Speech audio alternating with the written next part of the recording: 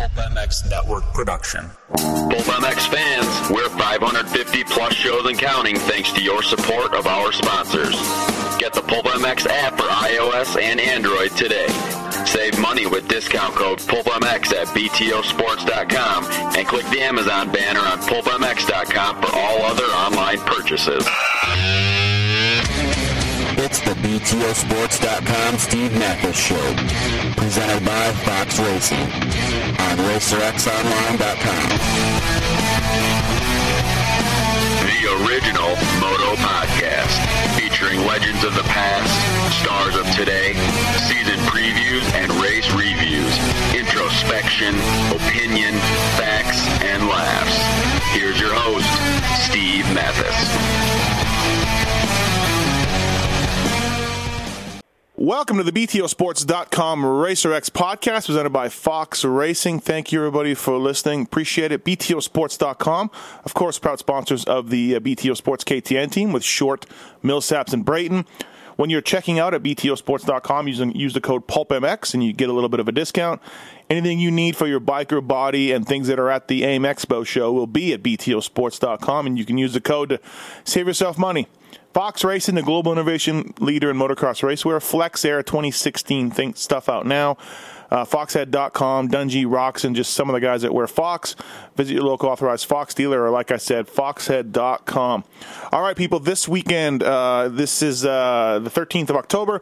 This weekend in Orlando, October 15th to 18th, the Orange County Convention Center in Orlando. It's the new motorcycle show, the one that's basically the only one out there now, and promoting all the products, all the latest, greatest things from all the OEMs, aftermarket companies, distributors, you name it. They're at this AIM Expo, American International Motorcycle Expo, this weekend in Orlando. And the good news is, unlike some of these other hidey-tidy motorcycle shows over the years that were not open to public, this one is. This one's a little different. There is a spot, a couple days or a day that's open to the public. So I wanted to dive into this motorcycle show thing. I've been to Indy a bunch when I worked for Parts Unlimited and FMF. I did that, and Merge Racing. I did a little stint with those guys, and then also as a media guy. So I've been to Indy, never been to this AIM Expo, and there's not a better guy to talk to about this than he is the point man for the AIM Expo this weekend in Orlando. Larry Little. What's up, Larry? How are you? Hey, Steve. What's going on, man? Thank you for doing this. Appreciate it. Hey, I love doing this stuff. It's fun. It's fun to talk about the show, and it's fun to talk to you and your listeners as well. Yeah, it's people kind of get an idea, and one of the reasons we're doing this is because obviously this show's open to dealers, and OEMs are there, and like I said, pretty much every tons of companies in the motorcycle world are there, but it's also open to the public. So first off, how does that all work? Well, it's probably easier to tell the story of why it became that way. Sure. And if you ever had the opportunity to go to Milan in November to the Grand EICMA show, as it's called, the EICMA, the EICMA show, and it is this all do all end all for motorsports in Europe. And I think I first went to that in about 1991 after I'd just become publisher of Cycle World, and not only was I blown away just simply by the sheer scale of it, but as an industry guy, I looked at that and I go, wow. We how come we don't have anything like that in the U.S.? Right. And as an enthusiast, you just go crazy looking at all the new product, because all the new products in one place at one time. So I came back from that show, 25 years ago, and met with a guy named Mike Webster, who's now kind of my partner in crime here at AIM Expo, and because he worked at that point for the other show company that produced Indy, produced IMS, and produced all those shows. Right. So when I got back, I go, hey, we got to go to lunch. And Cincinnati before that, right? Yeah, Cincinnati before Indy, right? Yep. Yeah. Yep. And it actually might have been Cincinnati at that point. So we went to lunch. I said, we got to do this. And basically the long and the short of it was that the market over here wasn't ready because you couldn't get the OEMs, the manufacturers, to break off of their individual dealer meetings that they had forever and come to one place at one time. It wasn't in the cards. The U.S. market was so big, they felt individual meetings were better. So fast forward, 25 years or 24 years, and soon after the global financial crisis of 2008, all of a sudden everybody's budgets got whacked severely, and all of a sudden it seemed like a better idea. So we decided that we did some research. I did some research as a consultant for about a year after I left Cycle World, and found that generally speaking, the old show in February in Indianapolis was now poor time for the market. 50 years ago when it started, having a show 6 weeks before the market really started in the northern part of the country was a great idea. But nowadays, because dealers do a lot of their ordering ahead of time, the manufacturers introduce product in the fall. They introduce it all year long, to be honest, but a lot of the key product is introduced in the fall, and there's a lot more excitement about what's going on for the coming year in fall. So right now, everybody's looking to 2016, whether it's product, whether it's race teams, whatever it is. So people are looking to what's going to happen in 2016. So did the research for about a year, and we determined that absolutely the market was ready for this kind of a platform, as we call it, because it's really a platform because you do so many different things with it. As you say, we have the dealers in here for Thursday and Friday of this week, and the press as well. There's 2 days for trade and press. Then we open it up to the consumers because if you're a consumer, why wouldn't you want to see all the new stuff just after it was announced? Yeah. And so throw the doors open to the public. They come in on Saturday and Sunday, and not only do we throw the doors open to the exhibition hall inside for all the exhibits, but the manufacturers actually have demo ride setups outside, so you can demo ride the new street bikes, you can demo ride the new ATVs and side-by-side. So, I mean, it's this, cornucopia of all things moto here happening in Orlando. Yeah, it's a fairly new show, but it's filled some needs. For one, like you said, the timing of the Indy show never really worked out. Like, I've been there, and we all used to say, why are we doing it now? We're in the nothing against the fine folks of Indianapolis, but it's very cold in February there, which I guess is good because you get people just staying indoors and not, Orlando, there's lots of distractions, let's say, but hey, whatever. I'd rather be in the sun. And then also, too, why not the public? This is a great idea. Like, it's like you said, the final day, people can go in and check out all the latest great, ride the demo stuff. There's nothing for these companies and these OEMs like getting the people that actually lay out the money excited to see the latest, greatest stuff. So, good job, Larry, on all the changes for the AIM compared to the old shows. I think everything you've done has kind of addressed a need where back in Indianapolis, when I was sitting in February, we would discuss these kind of things. So, as I said, I did a year's worth of research, and we really took a lot of input from all parts of the marketplace, from the OEMs to the aftermarket distributors and the consumers as well, and the dealers, to find out, what they really want. And what they wanted was a place that they could go at one place at one time to get all their business done. And so we say it's at one place at one time, in the right place at the right time, because a lot of people would rather come to Orlando in October than anywhere up north in the winter. Yeah, so, and the first year we had the show, I remember one exhibitor come and tell me, he goes, "You know what? I'm staying at the Hilton, and they got that lazy river thing outside." He says, "I never could go outside at Indianapolis at 11 o'clock at night with a cocktail in my hand and float the lazy river." And I go, well, I think we got a hit on our hands. Yeah, no, absolutely, right? I mean, there was that whole thing, like people said, oh, it's great because it's in Indianapolis.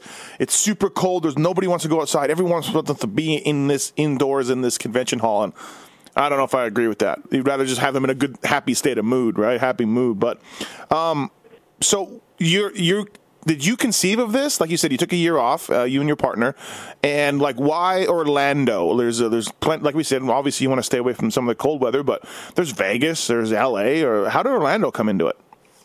Well, there was a number of factors, and when we did the research, especially with exhibitors, one of the things that was positive about Indianapolis is that it's a right-to-work state, and so you weren't forced to use the labor that they had at the convention center, and so you could actually unload your own truck and bring your own stuff inside if you want to. Yeah, you're not forced to use some other labor, and it limits when you start looking at the venues around the country. You have to go to a right-to-work state. Oh, I guess I never thought of that. Yeah, you're right. Yeah, Florida's a right-to-work state. So I mean, we had actually narrowed it down to looking at Chicago and Georgia and Atlanta and Orlando. And Chicago was very difficult. We thought we were going to be able to get some union concessions, but we did not. And plus, Chicago is a little iffy in the middle of October anyway from a weather perspective because we need to have outdoor activities.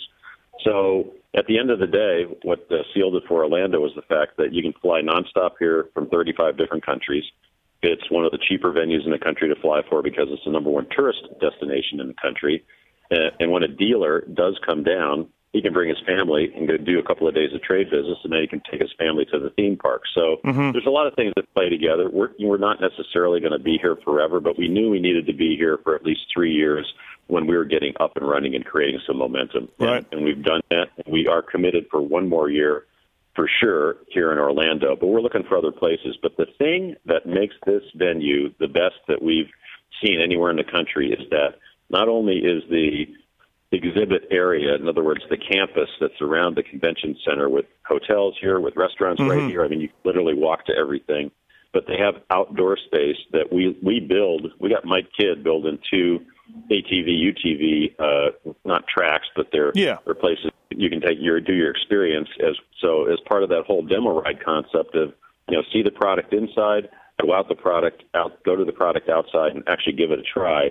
It's we call a holistic experience. There's nothing that's ever been done like this in the moto industry in North America. So we're creating a platform that can do all these things, including, when you think about you're bringing the industry to one place, well, what else can we bring here? Well, the AMA Hall of Fame induction ceremony came here for the first time last year and did their induction here. And now it's more of an Academy Award style presentation in a theater as opposed to a banquet presentation. So it's a little more exciting. They're back again this year. Moto America, of course, the new road racing owners or rights holders in this country are doing their inaugural awards banquet here. Oh, cool. It's one of these things that, if we had one wish and one wish only, it was that we wouldn't have done it on the same weekend as Monster Cup. And I'm sure you're going to ask that. That was my next question, Larry. What are you doing? So if you look in the world view of what takes place, because as I said, we took a model that was after the EICMA show in Milan. That show happens during basically the first full week of November. The other show that's on the world market happens every other year, and it's in Cologne, and that's always it's on October 1st. It's the very last part of September, early October. So when we did our research with exhibitors, they basically said, well, I need enough time between the guys that do international selling. I need enough time between the Cologne show and before the EICMA show. And the other thing is that, some of us also go to the SEMA show, which is a week before the EICMA show. So it's like we were kind of pushed into this middle of October time frame just by what the exhibitors were telling us made sense. And also the other thing is getting dates from the actual convention center. We actually hit a sweet spot with their dates, with what the exhibitors thought we wanted. And then when we picked the date, we realized, of course, it was on top of Monster Cup. And I was like, darn it. Yeah. Because we want to get the whole industry here. And, we do have a number of the moto guys that come here. I know they're all looking out to Las Vegas to find out what's going on. They'd like to be there. But the reality is the business of the industry happens here. There's a lot of stuff that happens on the racing scene in Vegas, no question about that. But the actual business happens here. In fact, I know that we're going to have a pretty key, moto team rider announcement here at the show on Thursday morning. One that everybody already knows, but nobody's talking about yet. But that's actually going to happen here at one of the OEM booths. So this is, when you look at it, this is a place for business to business. Yeah. And on the weekend, we do open it to consumers, which is a nice B2C component of it. But this is really a place for the industry to do business. And in the ideal world, maybe one day we'll have it in Vegas on Monster Cup weekend. You never know. Yeah. Never say never. Yeah, absolutely. And like you said, it is the same world, but it's two different worlds, the racing world and then the business world. They don't necessarily cross. So I get what you're saying for sure. But it would be nice. It would be nice. It would be. Yeah. Believe me.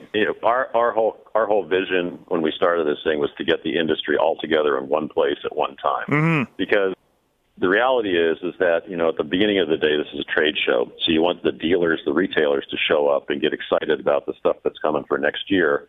So they get pumped and order product and put it in their showroom so that when the consumer comes in there, they got it to sell it to them. So, I mean, that's really what this is about. And also, too, Larry, I'm pissed at you because you're dragging Racer X does things at the AIM show. And so Jason Wygant is going there again.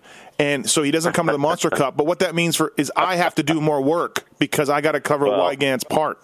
So we have to get in a long line of people that are probably pissed at me. So because you're taking Wygant there, I have to do more work at the Monster Cup this weekend here in Vegas. So, yeah. I'm sorry. How's the OEM support? Do you have all of them? Are you close? Or how's that support in the third year? It's grown every year. We were very blessed the first year to have Yamaha step up as the first one to commit, and soon after that we had Suzuki commit as well for the first year. Kawasaki came on board the second year, and Honda's come on board for this year. So we've got the four Japanese. Yeah, almost got them all. Yeah. So in addition, we've got some really key stuff for the dealers. We got Bombardier Recreational Products, BRP, which does the Can-Am three-wheeled on-road vehicles, and they do ATVs and side-by-sides. We've got Arctic Cat as well. We got BMW that's in here for the first time. In fact, BMW is doing a full-blown dealer meeting all this week. They've got all their dealers in town. They've got all their parts, garments, and accessories managers coming into town as well. So they've got about 300 people in town. So on the OEM side, it continues to build every year. There's a few left that we need to get in, and we believe that that'll happen next year, especially now that we're a part of the MIC.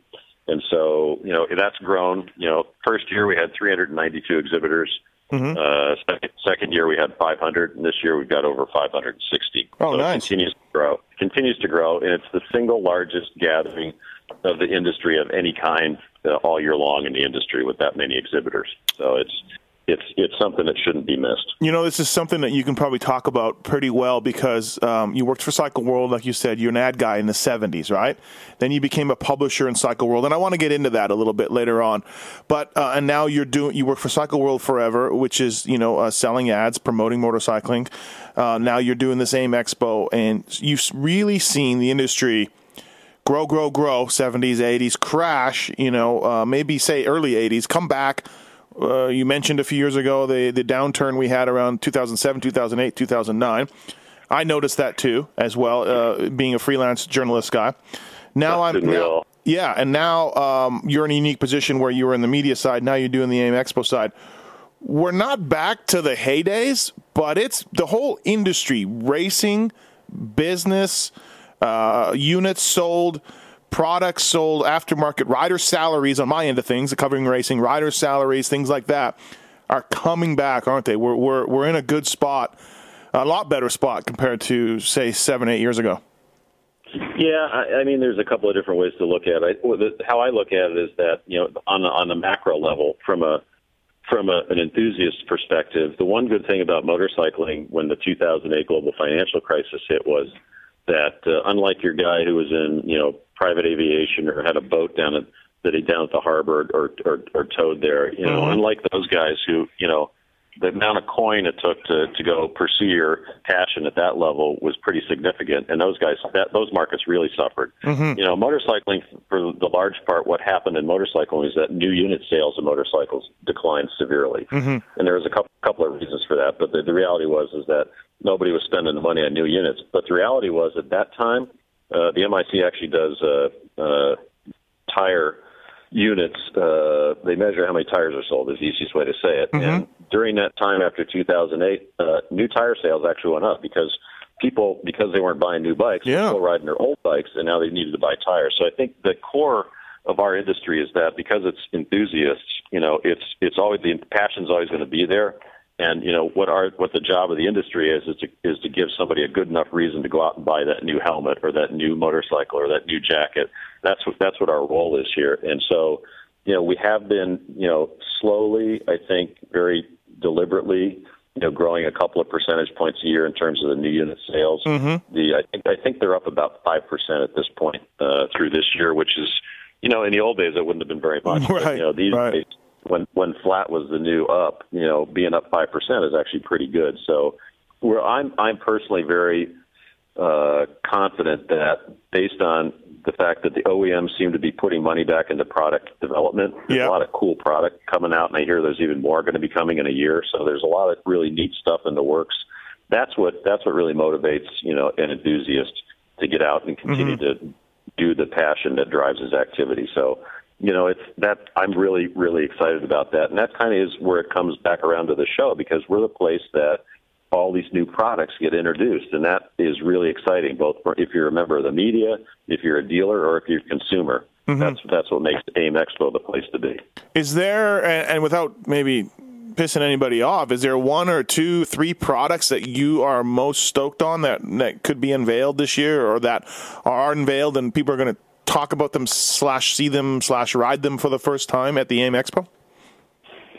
I'll be honest. I try and stay away from finding out what those products are, because I talk too much on these kind of shows, and I really, at some point, I slip up and go, yeah, there's a new whatever. And, I mean, I know a couple of things. I mean, that's how I know about the racer that's going to be announced. Of course, everybody knew about that. Nobody's just talked about it. But I mean, I think there is going to be some really cool stuff here. I mean, I know of a couple of very cool helmets. I know that Bell has announced that they're going to unveil a new street helmet at 4:00 on Thursday. I know that Schubert has a new helmet that they're going to unveil that I think the adventure crowd is going to be really happy with. So, and there's just a lot of product here, including a lot of dirt product. And so, I mean, from a moto perspective, there's still a lot of stuff here, even though it's all about all of motorcycling, not just one segment. So it's a good time. And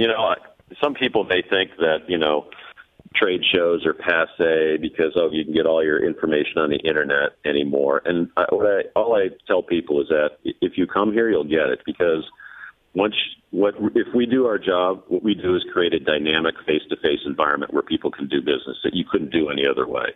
It's looking a guy in the eye and understanding that he's either giving you the straight scoop, or maybe you don't want to do business with that guy. But that's the reason that the trade shows continue to grow strong. And, like every business right after 2007, 2008, they all took a hit, but they're coming back nicely. And I think the point there is simply you can't replicate what happens in a very short microcosm of time, in our case over 4 days, any other way. I mean, if you come here, you get it completely. And we see that in our post-show surveys.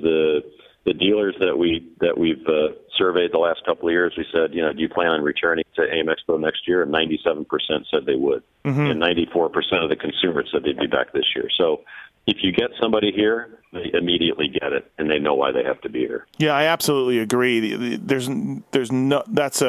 That's a little silly thinking. To be there and to talk to a rep, hold the product, touch it, ask all the questions you want. And if you're a dealer, inquire about the booking orders, inquire about the availability, inquire about a warranty issue, anything. It's invaluable. It's invaluable to be there. And I've been there for the trade shows, so I know what I'm talking about with that. And, if I didn't have... obviously I got this Pulp MX side deal that I do, Pulp MX show, and I would be there, trying to interest people in coming on Pulp MX, and Racer X would be there. And you can't beat the face-to-face interaction and the, that kind of things that goes on at one of these things.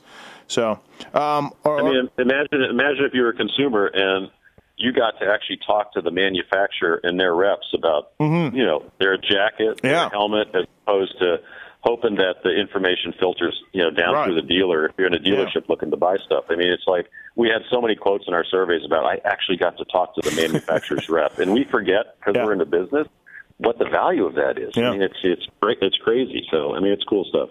Do you have Maxima going out?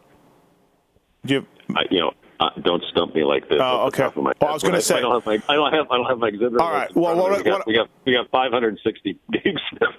I should have done my homework. But what I was going to say was you can even meet Ron Lachine, because he's at all these dealer shows hanging out, and you know what I mean. And so that's another positive. You can talk to the dogger. I'm sure Maxima will be there. Or also too, like, say you had an issue with boots or pants from some company or a helmet or whatever, you can talk to the person and say, hey, this broke on a helmet. What'd you guys do to fix it, or whatever? Like you said, it's invaluable. So and I mean, when you end up talking to the people that are actually at the company, usually what you find out is they actually want to know about that stuff. Exactly. They want to make sure.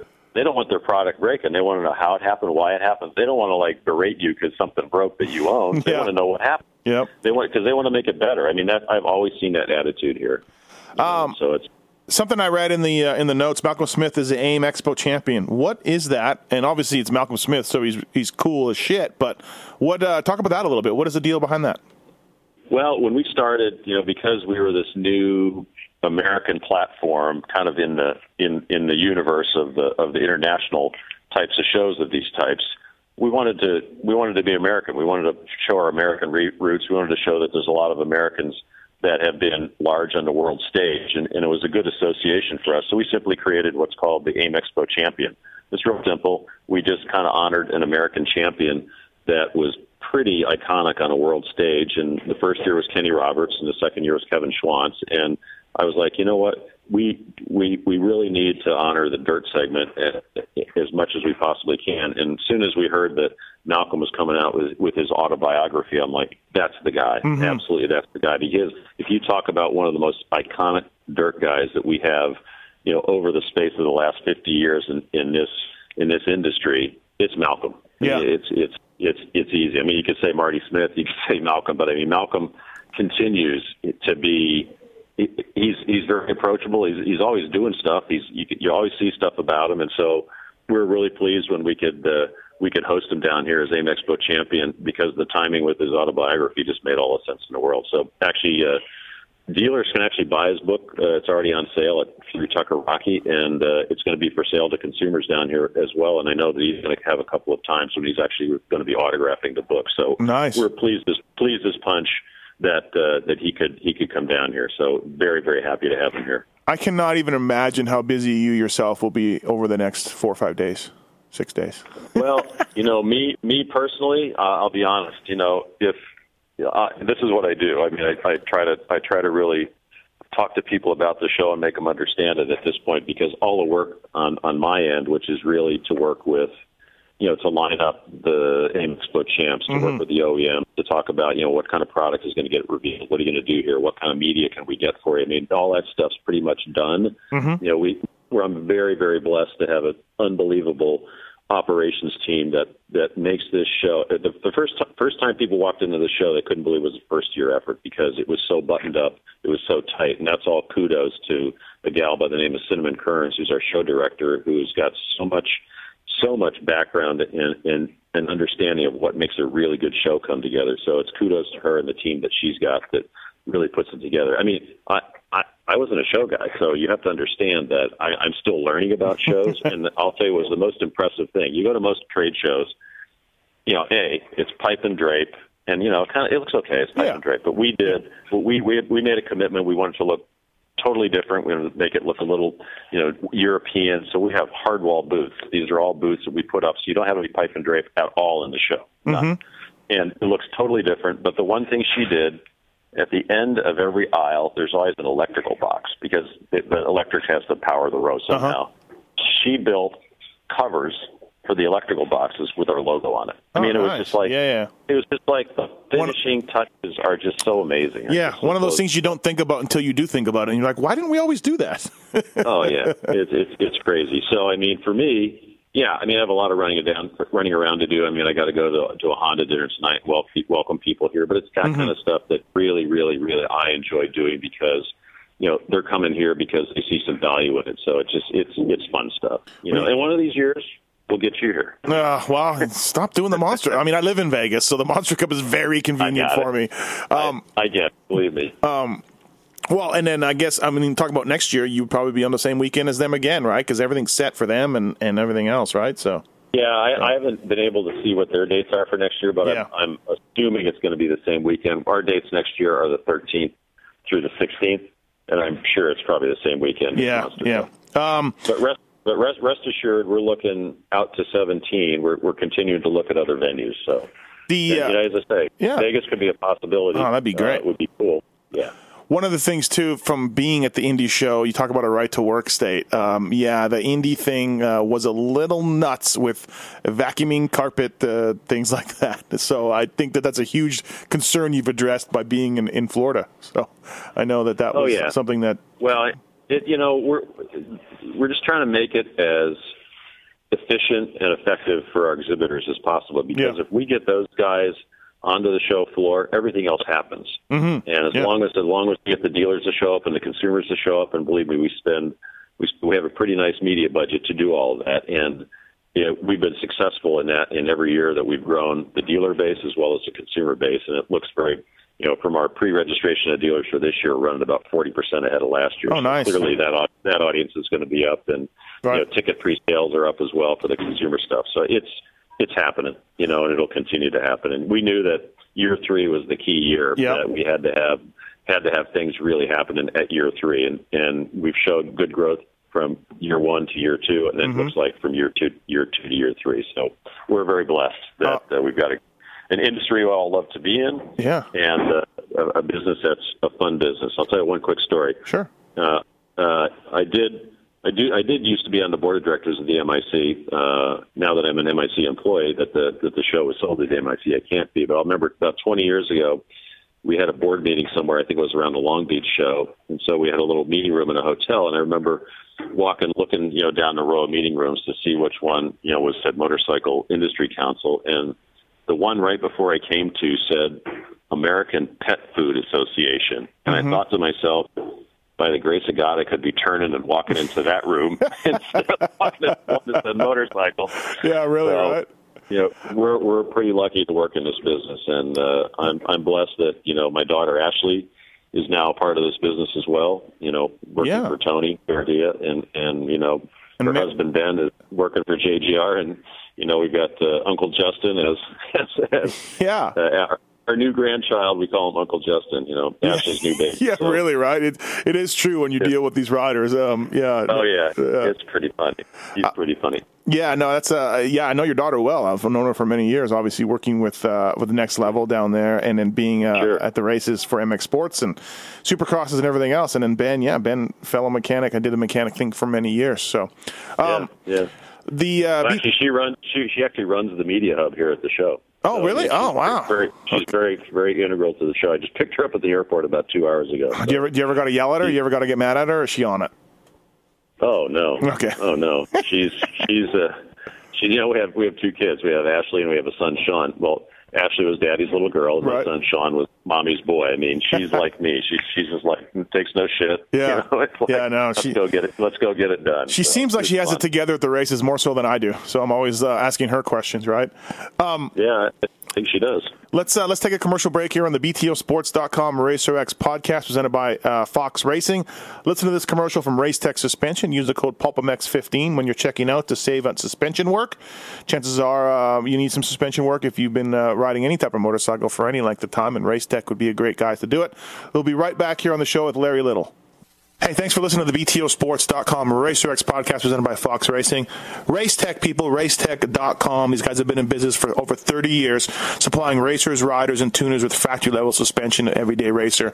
There's a lot of top suspension guys in the pits that got their start with Racetech. Trust me on this. There's more than a few guys that have learned underneath Paul Feed and gone on to great things. Paul Feed, the original suspension guru. I guarantee you, probably 82.7% of you people listening to this podcast need some sort of suspension work, whether it's just a simple oil change with new bushings and seals, give your bike some love, whether it's the right spring rate for your weight and or speed, or maybe you just need some revalving on the machine to help you take first place in that Chicken Licks Raceway. Something on your bike needs attention for Racetech. I guarantee you. Freeze, Gilmore, some of the guys just using Racetech Privateer Proven. They work with Ben LeMay also. They're back with Ben LeMay. And they offer a full line of Racetech high-performance springs.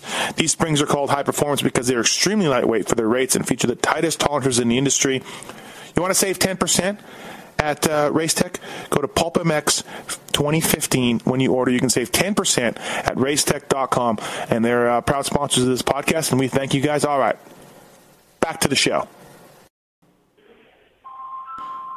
And we're back on the BTOsports.com RacerX show, podcast show presented by Fox Racing. Larry Little. Larry, I want to get into cycle world a little bit. So, sure. You started there. When did you start there? And you said you started as an ad guy. Like, what year were we talking? Well, I mean, if you want the whole history, I actually started in 1978 at Cycle News. Okay. Oh, okay. And, Cycle News. I was there for about 15 months left, and went to work for what was then Peterson Publishing on Motorcyclists. Was there about 2.5 years, and in '81 went to work for Cycle World. Okay. And became the publisher there in '90, and left there in 2010 as they were getting ready to sell the whole publishing company. Was it still Peterson then, or because Peterson is also dirt rider? No. Okay, yeah. Peterson was that was Motorcyclist, and so I left there and went to Cycle World. That was when I went to work there. Gosh, it was CBS Publishing, but when I left there, it was owned by the French called Hachette, they were getting ready to divest all their media properties worldwide, and so they gave me a nice package and said, "We don't need your overhead," and I said, "Fine, I love it." So I got basically a year and a half to train for retirement, but I did some consulting along the way and got involved with this project as it was, and that's how this came about. But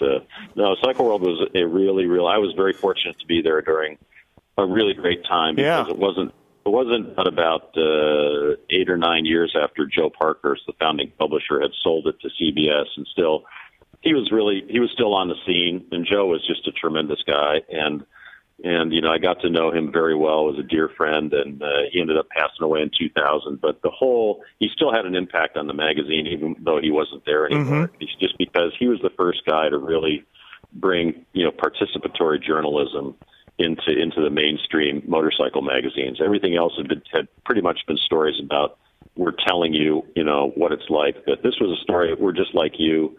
We're going to go ride this bike, how you would. But Joe did a great job setting the table for the generations to come after him. And, Mark Hoyer's doing that now. And, I'll tell you what, I don't envy, Andy Leisner running the whole Bonnier group that includes Cycle World now, because it's a much different business when I left it 5 years ago. It is, isn't it? There's a big thing. Yeah. It's, obviously online presence, digital magazines, people are preferring those. Some people are.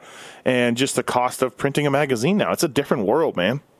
Well, I mean, you're now a full service media company. It's where do you place the content? You're really a content company, and it's where do you place the content? So it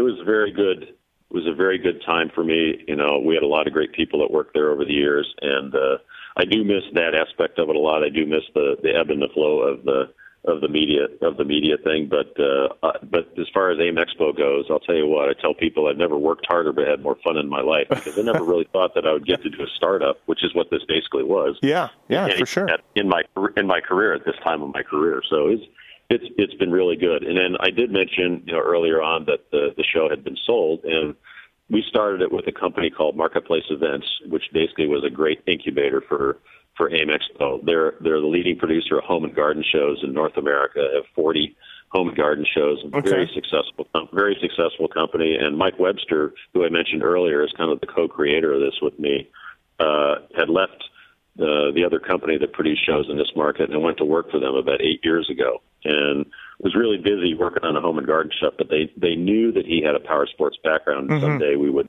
look at power sports. And so that's when I started doing the research and in my consulting. And so it was a labor kind of love for us, and Marketplace backed it, and we launched it. And the show was actually never for sale. Actually the way that it came about was simply that we had been looking to the MIC for them simply to endorse our show, to get the trade association to endorse the show. And after doing the work on that, after about 8 or 9 months, we realized the reality of it was that the show should probably be part of the industry's trade association when all is said and done. So we actually approached the MIC and said, if this was ever for sale, would you consider buying it? And they said, absolutely. So then we went back to Marketplace. Oh, okay. And said, hey, I think the show's going to go further, faster, with the resources from the industry's trade association. And the CEO of Marketplace, really good guy, and he really has a good corporate culture at the company. He's very transparent, very employee-oriented. He said basically, if it's good for the staff, if it's good for the show, and if it's good for the industry, I'm on board. Oh, cool. So that started. It took us about 6 months to actually put everything together, and we actually officially on September 8th became a part of the MIC. So we're looking forward to it. It does not impact anything at all this year's show, simply because when you're 30 days out from a show, there's really not much you can change. But we'll look for ways next year that we can combine efforts on communications, working with the mainstream media to get some larger eyeballs on power sports and motorcycling. They have a great research arm. So, there's a lot of things that we can do. And, for me, it's like, this is like the last level of the one thing that will really take us to the next level, because MIC's got tremendous resources. Yeah. And there's going to be a lot of synergies between a lot of the stuff we already did and that they were already doing. So I was going to say that opens up a lot of doors right there. Oh yeah, yeah, oh yeah, by all means. So, go ahead. No. One of the things about Cycle World I want to ask you about, and me being in the magazine world for a while now, Racer X, Pingree took a Chinese dirt bike and raced it and wrote a story about how terrible it was, and there was some issues with that. People were upset who made the bike. It was an epic story, and I'll never forget it. It was great. Good job by Ping for doing that. But I want to know, in your world at Cycle World and your years at Cycle World, like what'd you guys do what was the biggest fire you as a publisher had to put out? Was there something in the mid-'80s or anything like that makes you laugh now? I remember two distinct things. One was just before I got there. One was, I think, in 1980, and I came down there in 1981. But I distinctly remember because I was at Motorcyclist, and I remember Cycle World taking the heat. And, right. and I will say one thing that, I think a lot of the other magazines were by and large the same. But, when I was at Cycle World, it was always, there is journalistic integrity, and it doesn't matter how many ads somebody bought because over the years there was a number of ad schedules lost. But I remember one year there was a bike that came out in 1980, and I remember one of the editors who probably didn't do the research he should have called it, it's just a child of market research. Okay. I remember that. And that really wasn't received well because the reality was it was a child of market research was a positive thing, not a negative thing. Yeah. It was the company OEM was asking consumers what they wanted in a motorcycle. Yeah. So, but there was a time when Yamaha brought out the Star line, their cruiser line, as a separate brand. Mm-hmm. The very first bike was the Royal Star, and it had some challenges because I remember the rev limiter kicked in at about 4,500 RPM, and it just couldn't. You had to have a little bit different mindset to understand that the guy that was going to ride this thing really wasn't going to probably be whipping around to try and pass cars and those types. He's just going to putt down the road. And took a little heat from that. Lost some advertising for about a year on that. Oh it wasn't that they said anything wrong or we said anything wrong at Cycle World. It was just more about there's a great sensitivity to a brand new product being launched. Oh, and, You know how that is. But, definitely.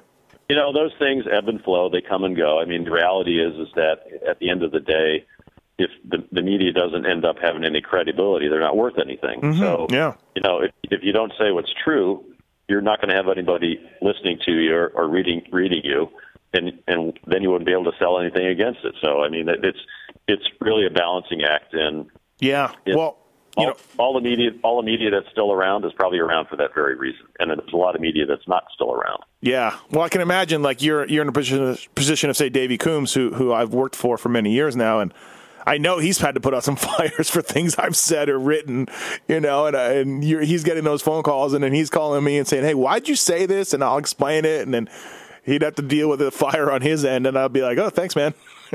So I remember getting a call or two from him asking about that kind of stuff when he was first doing this. Yeah. Because he and I have known each other forever. Sure, I remember when he first started doing this, I was cheering him on because I love the fact that it was something fresh and new. Yeah. It was awesome.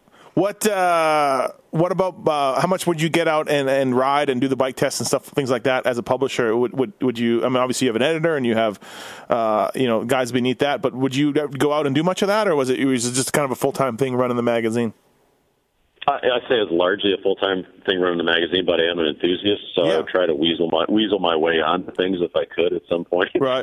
Just because I wanted to go ride. I mean, probably the most famous thing I remember doing with those guys is there was a brand new Goldwing that came out in, I'm guessing, 2000 or 2000. I think it was 2000.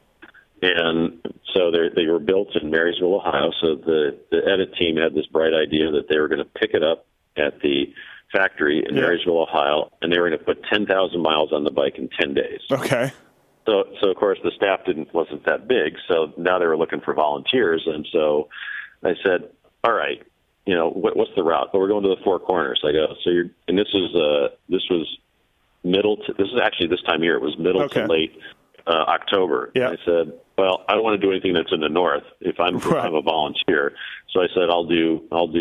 I think it was El Paso to Houston. Okay. That's not 1,000 miles of a straight line. So you had to make a route that was 1,000 miles. So you had to do 1,000 miles in a day, and I ended up doing 1,060 miles in 16 hours, averaging 65 miles an hour for the day. The bike was fantastic. And it was one of those things. I got my Iron Butt Award and all that stuff, which I would never ever do otherwise. But I am an enthusiast, and I'm a dirt bike guy at heart. That's my first love, and I haven't been doing enough riding of that caliber the last 4 years putting this whole thing together, because this has been a pretty nonstop endeavor at AIM Expo. But with an El Nino supposedly winter approaching this winter, the deserts should be epic. Yeah, that should be, you're right about that. For sure. And also too, Cycle World too. Like, you guys covered dirt bikes, you covered street bikes, you covered I think quads and things. Like, it was a magazine where there was a lot going on. It wasn't very specified, like a Racer X or things like that. So. Yeah, I mean, that was always a hallmark of Cycle World. Yeah. It was the fact. It was it was really a magazine for the motorcycle enthusiast.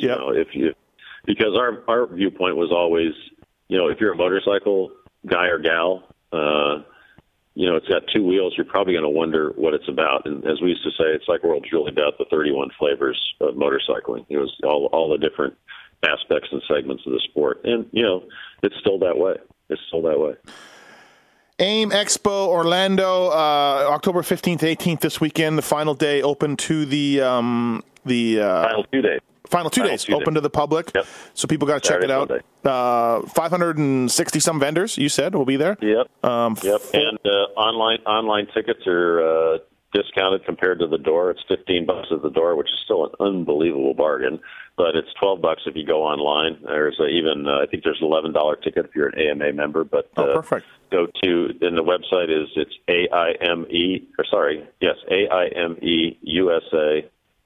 Sorry, I should be reading this instead of doing it from memory. It's AIMEXPO Expo USA.com. So AIMEXPOUSA.com.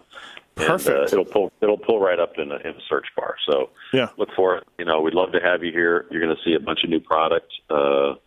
It literally, if you haven't been here before, when you first step in the front door, it takes your breath away, because it's a pretty significantly sized exhibit hall. And I'm very proud of the fact that this is our industry, and we're filling up the hall with our industry, and it couldn't be better. So you got to get your butt down here next year. Yeah, I do. It's all, these things are fun. I would be there if it didn't have the Monster Cup, no doubt about it. But like you said, it works with it regardless. It's nicely timed with other shows. The world's motorcycling companies will be there, dealers all over the world and companies from all over the world. So I get that, and it should be excellent. I wish I was going. Thank you, Larry Little, for doing this. I appreciate it. I feel like I've learned a little bit more about it. AIM Expo sounds awesome, and thanks for coming on the BTOsports.com Racer X podcast. Thanks, Larry. Great to be here. Thanks for having me. All right, see ya. Take care, bud.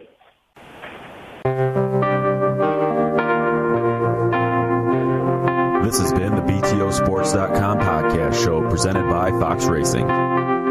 Don't forget to check out some of our past shows, including motocross legends such as the bad boy, Rick Johnson. I looked down and my hand was junk. I mean, it was sitting over to the side. The tendons were jerking in weird places. And my biggest disappointment with Danny Storbeck is that he never said sorry. Because Danny and I were friends, and we've never talked since. Brian Lunas. Before the 500 event, Dave and I fly to Germany, go down to Stuttgart. There's this little shop out the back of the mall factory.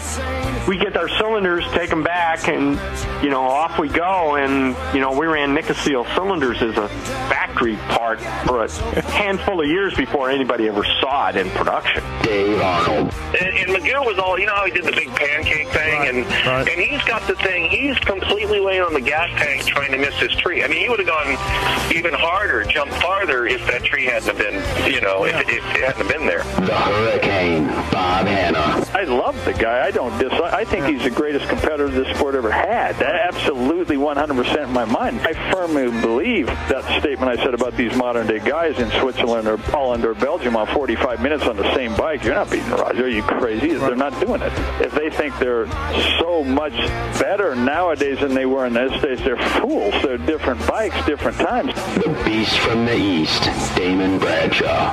It got to the point where I didn't want to leave home, and once I got to the race, I wasn't into it. If I wasn't going to give 100%, I'm not going to take the money. The working class hero, Doug Henry. it was definitely an emotional moment for me, just thinking to myself, that's it, and it's amazing the stuff that goes through your head in a short amount of time of the things that, that I was going to miss. The Dogger, Ron Machine. Until you really open your ears and you want to listen to what they're saying, it's like beating a dead horse, and I know from personal experience, did anybody ever sit me down? Of course they did. Everybody did. Pro Circuits, Mitch Payton. There's two ways to make the money. One is you can sign for money, or two, you can earn the money. I'm a high believer in earning the money. I think they ride better when they earn the money. 7-time Jeremy McGrath. I was so mad, so disappointed and so frustrated that I picked and I left. Every point counts. I could kick myself to this day for not just riding around in 10th. It's been no problem. My ego got in the way, The O Show, Johnny O'Mara. Stuff that you'd sit there if you didn't even want to ride it, you just wanted to just look at it all day. I got a chance to test all that. I like that era I was in. I really do. Search Pulp MX in the iTunes store to enjoy these and over 500 more great motocross podcasts.